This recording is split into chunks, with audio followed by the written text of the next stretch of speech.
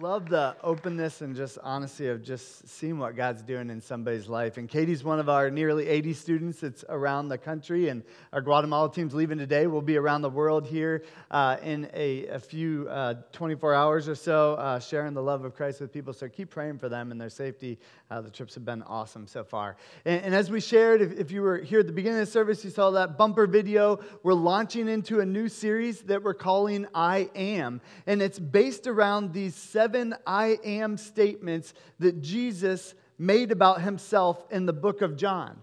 And so that's what we're going to be looking at the next 7 weeks here at H2O, diving into finding out what Jesus says about himself. And really the heart of this series, the hope that we have as we were thinking about preparing for it, praying for it, is that we as a church would continue to get to know Jesus and who he really is. When we think about just knowing somebody, we know that there is personal knowledge of people, and then there is impersonal knowledge of people, right? And all the different relationships that we have in life, there is a personal connection that we have with people sometimes, but there's also impersonal connections. And oftentimes we mistake those two. Oftentimes we have impersonal connections with people that we think are personal. I was thinking about that for myself, and I remember as a kid growing up, I loved baseball, and I loved this one particular player. His name was Cal Ripken Jr., okay? And Cal Ripken Jr. was really famous for playing and being one of these guys who was like a workhorse. He went over 2,000 games, 2,632 games in a row, with starting every single baseball game, that many games in a row. So as a kid, I could tell you a ton about Cal Ripken Jr. I could tell you that he played for the Orioles. I could tell you that he played shortstop. I could tell you that his dad was his manager for a while, that his brother Billy, he played with him for a while. I could tell you all of his stats and the positions that he played. I had a ton of knowledge about who Cal Ripken Jr. was. It was almost like I knew him. In fact, he could have walked into a room and I could have been like, "That's Cal Ripken Jr., man." And I could have went up to him and I could have shaken his. I would have been able to pick him out. I knew what he looked like. I knew a ton of facts about him. But obviously, we know that I didn't actually know him, right? I knew him, but I didn't know him. I knew a bunch of information about him, but I certainly didn't know him on a personal level. And the hope with this series is that, especially for a lot of us, maybe some of us, we've grown up in church or we've grown up around hearing about who Jesus is, and we know a great deal of facts or maybe even information about him. But the hope of this series is that we go from just kind of an impersonal knowledge of who he is to more of a personal, intimate connection with him. Social psychologists say that to actually know somebody personally, to move from just knowing somebody impersonally to personally, that we need to connect with them, that we need to have a personal conversation, that we need to know things that are maybe a little bit more private. We need to know things about their heart and their hopes and their dreams, not just facts, but things about their character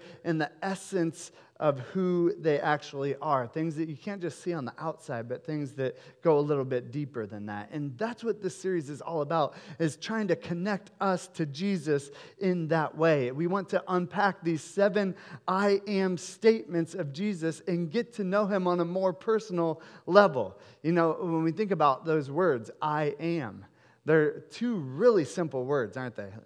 Just 3 letters, I am. 2 really simple words, but they are also extremely powerful words. I am. Because what comes after those 3 letters, what comes after those 2 simple words is extremely informative about a person.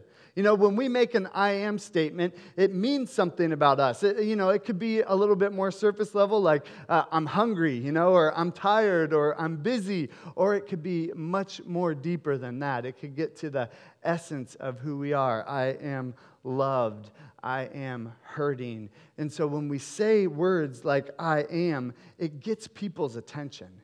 And so Jesus made these statements. I am, the God of the universe, coming down to earth and saying those very powerful words. And I think it's important that we take time to figure out who he is so that we can connect with him. Now, it's really interesting as we look at the Bible, because those words, I am, are actually even more powerful words than in our culture, in our world today. in the Old Testament, as God started revealing himself to humanity during that time, people were getting acquainted with God in the Old Testament in the very beginning. And so they said, what should we call you, God? And God reveals himself as Yahweh in Hebrew. Maybe you've heard that before if you've ever been in church. God in the Old Testament refers to himself as Yahweh. Well, Yahweh in Hebrew literally means I am. I am. God, in essence, is saying, listen, you can't really even define me, so just know that I exist, that I am everywhere, that I am.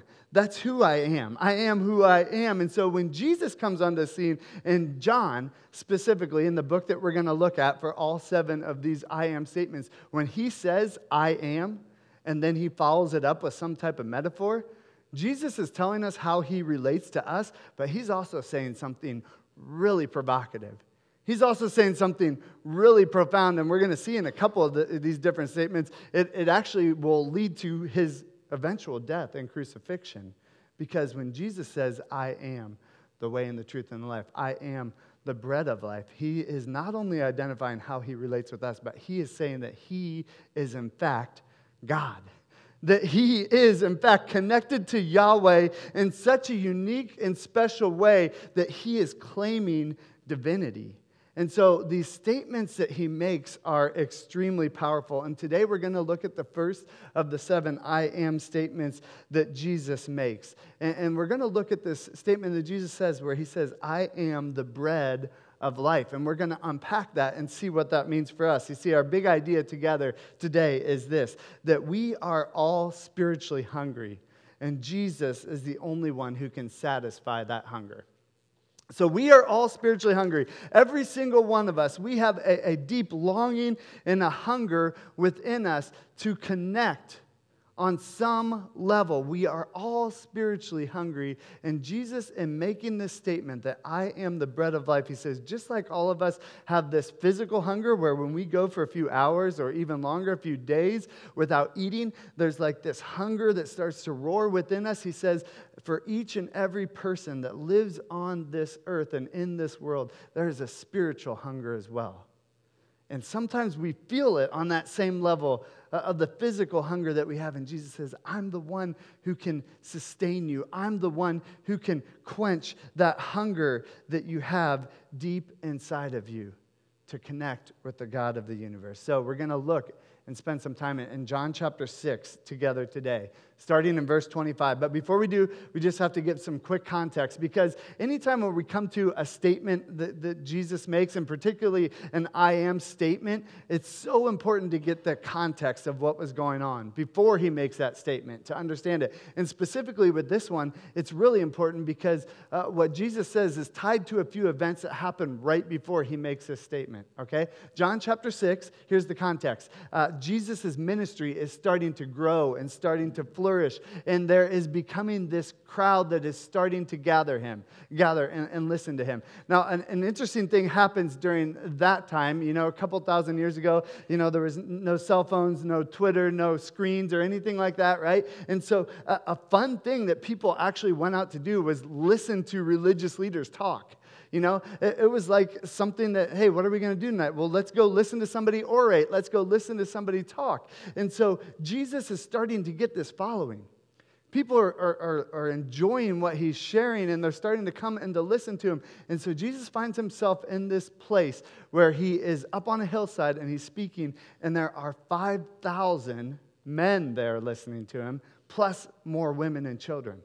That's a big crowd, right? That's a massive group of people. And so as he is teaching and instructing people, it's going all day long. It's almost like a ministry conference, right? It's going all day long. And the disciples come to Jesus towards the end and they say, hey, it's been a long day. People are starting to get hungry. We should probably call this thing. It's over with, right? Like when people get hungry, then they get hangry, and we got to make sure that everybody's happy.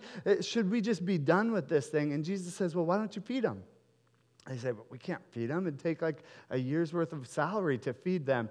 And Jesus performs this amazing miracle. It's one of his most famous miracles. Maybe you've heard of it. Jesus takes this 5 loaves of bread and 2 fish from a boy who's there, who offers it up, And somehow, we don't know exactly how, we don't know the details of how it works, but they start passing it around, we assume, and every single person, probably about 10,000 people, there are 5,000 men, plus women and children, are fed from 5 loaves of bread and 2 fish. Okay? Profound, amazing miracle that if he wasn't already popular, people are going to get more and more drawn to this guy because he just did something amazing. After that, it says that they were going to come to Jesus, and it's almost like they wanted to make him king by force, the Bible says. But Jesus didn't want that, so he withdrew to a mountain. During the night, he actually walks on water, crosses to the other side of the lake, probably to try to get rid of or get away from the crowd that is about to try to come and make him king. And that's where we pick up this narrative. That's where we pick up what Jesus is about to say. Just performed feeding the 5,000.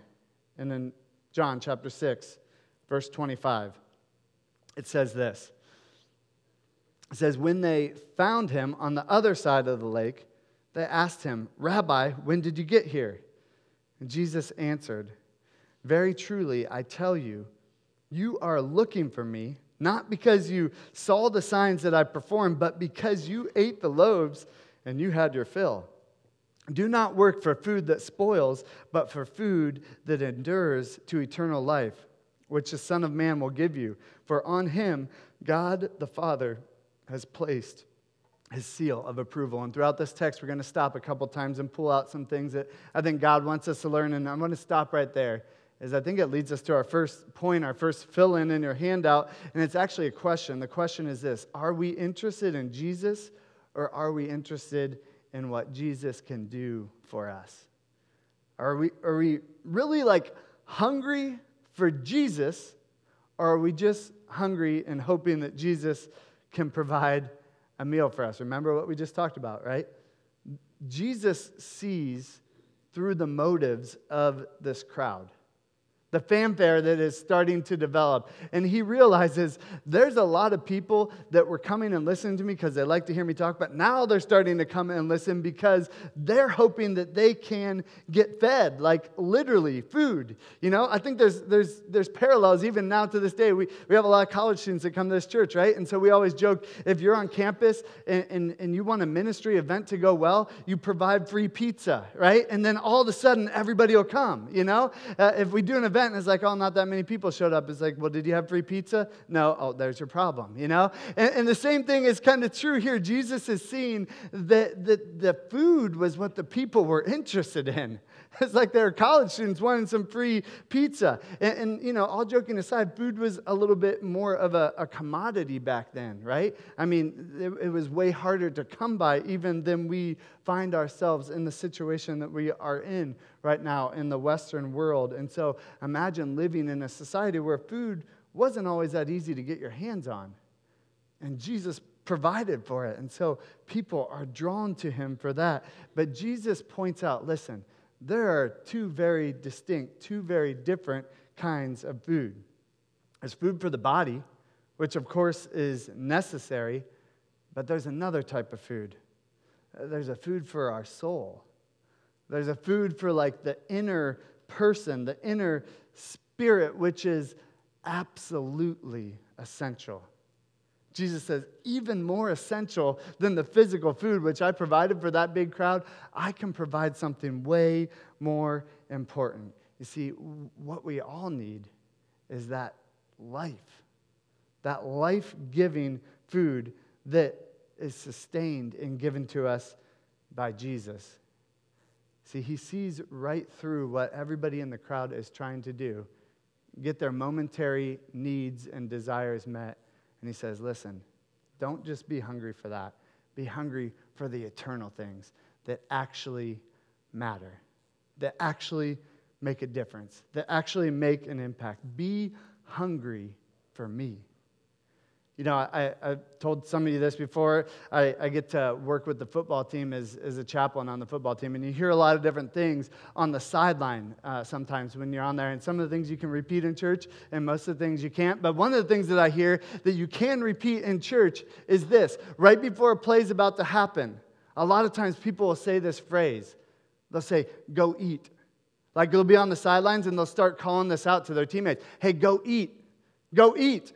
And the implication of what they're saying is, I want you to go out, you only got about 10 or 12 seconds, give every last bit of effort you have for the next 10, because there's something within you. Pull up that desire that you have and give it everything you have on this next play. Go eat. Like, use that hunger in you. And they're not talking about physical hunger, they're talking about passion. They're talking about desire. And it's almost as Jesus is looking at this crowd and he's saying, hey, go eat. I'm not talking about physical food. I'm talking about the spiritual reality and the passion that comes from following me. Are we interested in what Jesus can do for us? Are we interested in just getting a meal? Or do we really want to know who he is and the impact that he can have on our life and how he can sustain us? Jesus, we jump back in John chapter 6, verse 28. It says this, the crowd heard what he said, and so then they asked him this. They asked Jesus in verse 28, what must we do to do the works that God requires then?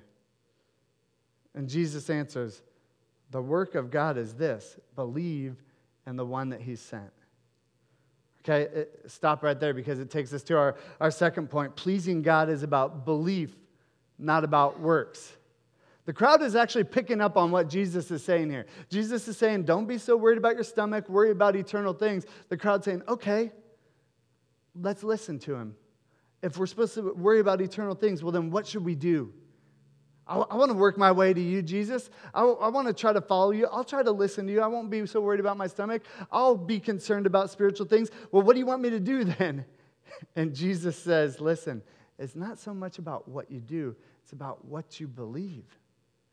And I think that when we think about this crowd, isn't it so interesting that that's still such a big misconception around Christianity to this day? Many of us, and maybe even some of us who are here today, we feel like we can work our way to God. Maybe you even have like a desire for God within your heart. Maybe you're hungry for him. And so your first question is the same question that this group of people is asking. God, what can I do for you? God, I want to follow the rules. God, I want to get it all together and clean myself up so I can be one of your children. But Jesus sets it straight here, and he sets it straight throughout the pages of Scripture.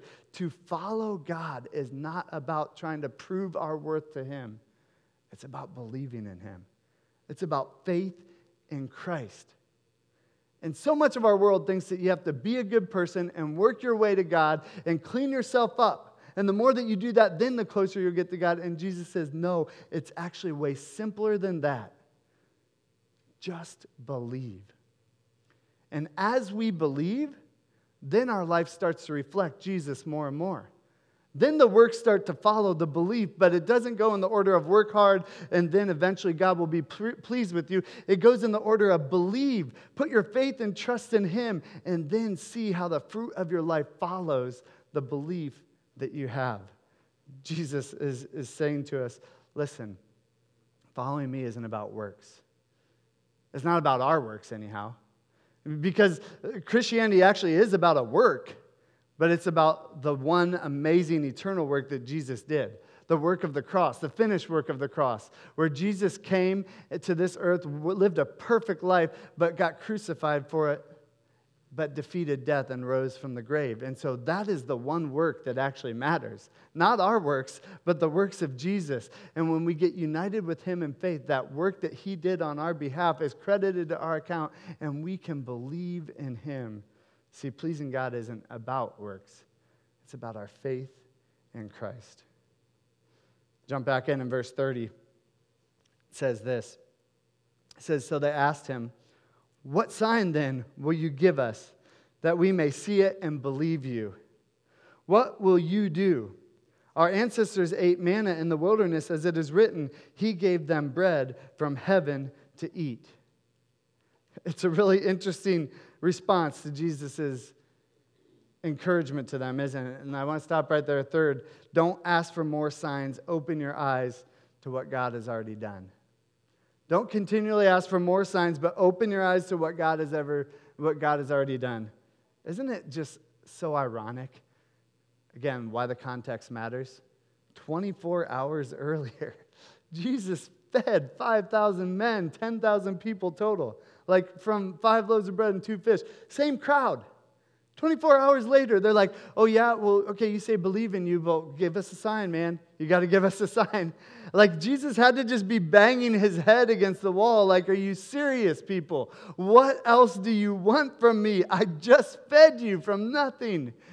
Give us a sign. They're referencing back to the time in the wilderness where the Israelites were wandering before they went into the promised land, and God gave them manna that came from heaven. Jesus is like, again, I just fed you. Have you ever had one of those moments or those situations? I talk about my kids a lot, right? And if you're a parent, you can probably relate to this. I love my kids. They're amazing. They're probably way more mature than their age in most areas. I usually share great stories about them, but this past week, 12-year-old, 10-year-old, and 7-year-old, we were on vacation.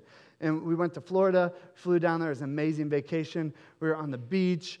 We had so much fun. Went to the beach every day. We spoiled them. You know, we had a great time. So we got back like really late Thursday night, and we woke up Friday morning, and we're just like having a chill day, just sitting around the house. And inevitably, one of my kids, I won't tell you which one, was like, I'm bored, you know? I'm like, we were just on vacation, you know?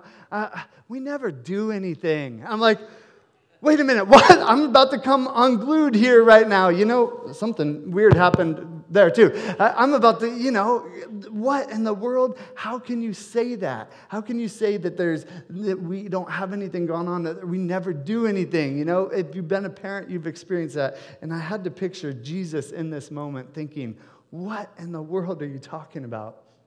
What sign do you want me to show you? I can't do anything more than what we've done. And I wonder again how similar we are to these people. You know, maybe some of us who are here, we've been waiting to actually cross the line of faith and put our trust in Christ because we're waiting for that perfect moment where we like have goosebumps or where God does something amazing. And we've just been waiting thinking, you know, I just haven't found that perfect moment yet. God, you know, show me a sign again. Show me a sign again. Or maybe some of us, there's a sin in our life that we haven't quite given up yet. And in the back of our heads, I know this because I've done it before. In the back of our heads, we think, I'm just waiting for God to really do something to make sure that then I can give it up. Then I can hand that sin over to Him. Maybe some of us are in a season where we're running from God. We're like, I'm just waiting for a sign. I want to ask you, think back to all the amazing things God has done in your life. Look at His goodness and His grace that He's continued to pour over and over into your life. And I'm going to guess, and I'm going to bet that we're a lot more similar to this crowd than we think. I guess the deeper that you think about it, the more that you can remember that there have been moments where God has shown up in your life over and over and over again. There have been powerful times where God has worked, where He's given you signs. And so don't wait. Don't continue to ask, show me something more, show me again, show me again. Put your faith and trust in Him. Surrender your life where you're running from Him and say, God, I'm going to base my life on all the things that you've done for me. I'm not going to ask for more. I'm going to look at what you've already done and be thankful for that. Let's close out with this last part in verse 32, where we get to the text where Jesus actually says the phrase that we're looking at today. Jesus said to them, very truly, I tell you, is it not Moses who has given you the bread from heaven? But it is my Father who gives you the true bread from heaven. For the bread of God is the bread that comes down from heaven and gives life to this world. Sir, they said, always give us this bread. Then Jesus declared, I am the bread of life. Whoever comes to me will never go hungry, and whoever believes in me will never be thirsty. See, fourth and finally, Jesus can satisfy our every need. Jesus can satisfy our every need. See, much of this dialogue is Jesus correcting many of the errors that the people in that crowd thought and many of the errors that we think. And He corrects a few more here. First, He says that the food of which He's speaking of is actually a person. It's not just a commodity, but it's actually a person. It is Him. The thing that sustains us in life is Jesus. And second, he talks about this reality that once somebody is in a relationship with him, they will have that satisfaction that is everlasting, not just temporary. See, Jesus starts off these 7 I am statements with saying, just like bread is necessary to live, just like food is necessary, if you want to live spiritually, you need to come to me, and I will give you what you need to sustain your life. And I was thinking about this message, and I was thinking about just like this reality of food and of bread, and I was even reading some research, and I was thinking about our world now, how different it is from 2,000 years ago in some ways. Humanity is so similar, but our world is so different.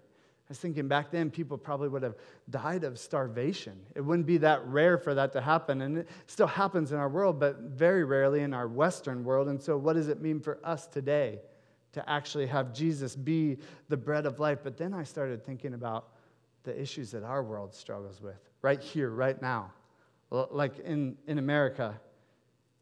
And I was reading and thinking about this reality that in America, people don't often die of physical starvation, but sadly, many of us, we die or we struggle from spiritual starvation. People die of loneliness.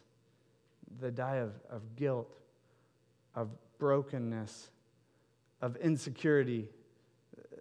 They just kind of wither away. And so many of us, we find ourselves just stuck in a cycle of continually finding ourselves in a pattern where we can't get out of it. It's like we're spiritually starving as a world sometimes when you look around. And Jesus says, I am the answer to that. I am the answer to that. I am the bread of life. This bread, it symbolizes the spiritual life that Jesus wants to offer to every single one of us. You see, humanity can't be satisfied in anything else. When we come to Christ, then and only then can we experience that full satisfaction that he brings and that he gives us. You know, in these 7 I am statements, Jesus tells us about who he is. He invites us to get more acquainted with him, not from a distance, but on a personal level. And not only does he tell us who he is, but he tells us who we are. See, that's the beauty of the gospel. That's the beauty of resting in Christ, is that we don't have to define ourselves. We don't have to make up our own purpose or our own value. It's given to us by the God of the universe. See, Jesus says, I am the bread of life. And we get to take that in and soak that in and experience it as his children. And so as we're here learning about who Christ is, know that it's not only about who Jesus is, but it's also about who he says that we are, his beloved children, when we put our faith in him, when we trust in him, and when we allow him to be that substance that we need for our meaning and purpose in life. So let's pray and let's worship God for what he's already done for us and who he is in this world.